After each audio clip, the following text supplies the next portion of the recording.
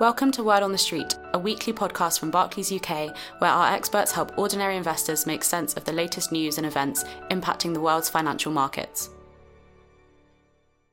Phil Attreed, Head of Investment Consulting, talks to Will Hobbs, Chief Investment Officer, about the US election result, a potential coronavirus vaccine, and the latest on Brexit. Hello and welcome to this November monthly market insights, where myself and Will will take a look back at the month that's just gone and also look at the team's expectations for the month ahead. I'm Phil Attreed, Barclays Head of Investment Consulting, and I'm joined today by Will Hobbs, our Chief Investment Officer, and he'll be representing the views of a much wider group of asset allocators, economists, fund selectors, and portfolio construction experts as well, that make up the group of investors that we have in the team. So, Will, I guess the first thing on our list has to be US elections. As we speak, it's not quite over just yet, but it does look highly likely that the next president is going to be Joe Biden.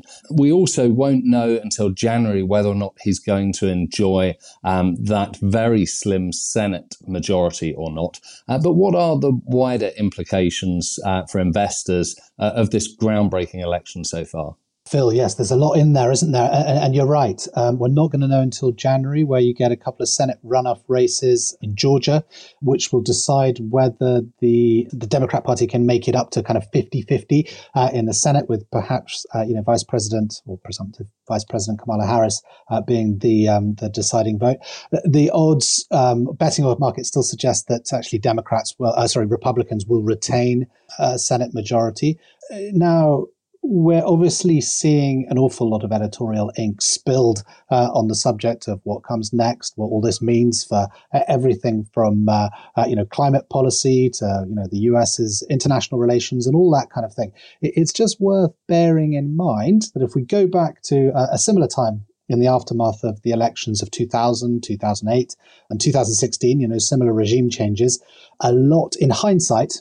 A lot of that editorial ink looks like hot air. We didn't predict very well, or many didn't predict very well what was coming next. So don't waste too much time believing too much of everything that says. Remember, our view of the future is as limited as ever.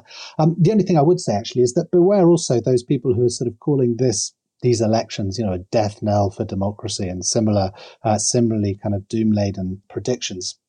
There's a famous Austrian political philosopher called Karl Popper who argued actually that democracy was not necessarily about finding the right answer all the time to who should rule. It's more about sort of peacefully transferring power. Now, viewed from a few months hence, this could go down as exactly that, a great advert for democracy. And remember, this was one where, had record turnout, the highest proportional turnout we've seen in well over a century. So there's aspects of this that are very encouraging for the democratic story.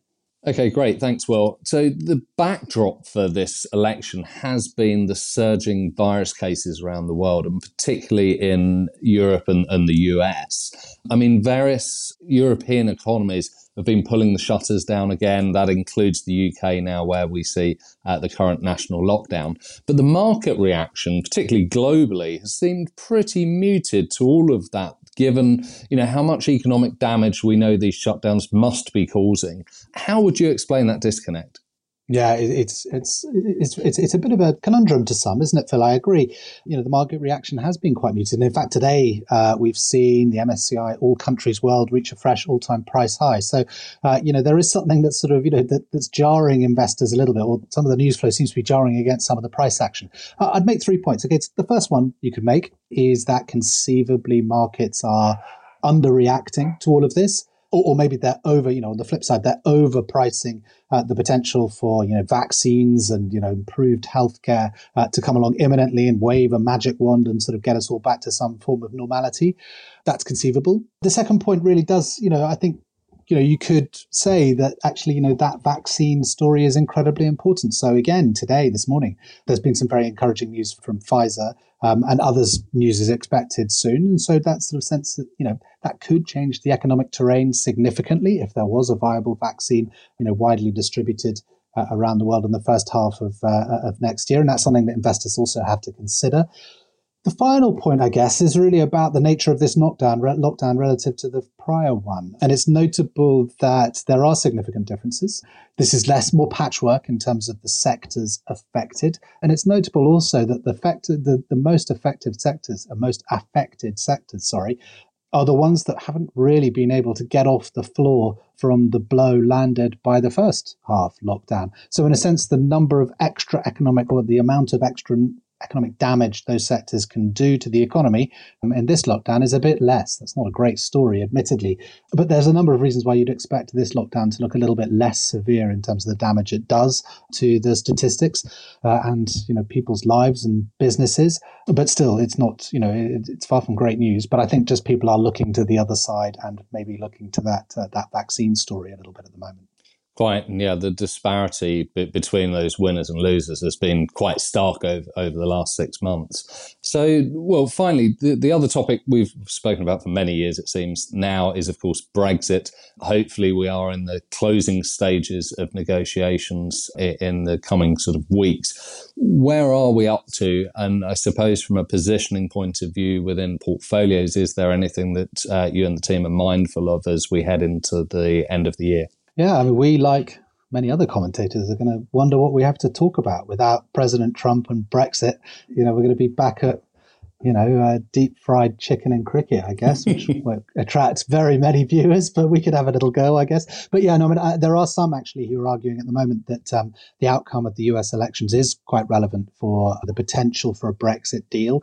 And they are arguing that because a potential Biden administration is seen as less sympathetic to the Brexit project, that should incentivize the UK to a greater extent to land a kind of, a deal of a more substantial deal. I'm not sure about that, but, we don't have any more edge than we've ever had in calling the twists in terms of this one. What we would say is that looking, superimposing our views over the sort of various moves in sterling, we do see the risks to sterling as symmetric. What that means is that we don't necessarily see an opportunity in leaning one way or the other. And sterling, remember, is the main kind of barometer for what you would see in Brexit. Looking at other markets, there's just so much other influence that the UK economy is just not really a major player in those markets. So, to be honest, our convictions remain stronger elsewhere. They remain stronger in emerging markets and developed world high yield credit. They remain stronger in the idea that you probably in your tactical portfolio want to own less government bonds than you usually do, that they continue to offer return-free risk, or that area of the market continues to offer return-free risk rather than risk-free return. Thank you, as always, Will. Useful insights for the month. Look forward to catching up further at the back end of the year as we do really approach, hopefully, what is the end to those sort of Brexit negotiations and the exit. With that, I thank also our listeners and our viewers for joining us today. If you would like to keep in touch with us between now and next month, please do seek out our regular weekly Word on the Street podcast, where you'll hear more of our views as they break on a week-to-week basis. With that, have a very good month.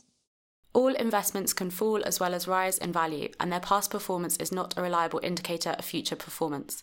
This podcast is not a personal investment recommendation.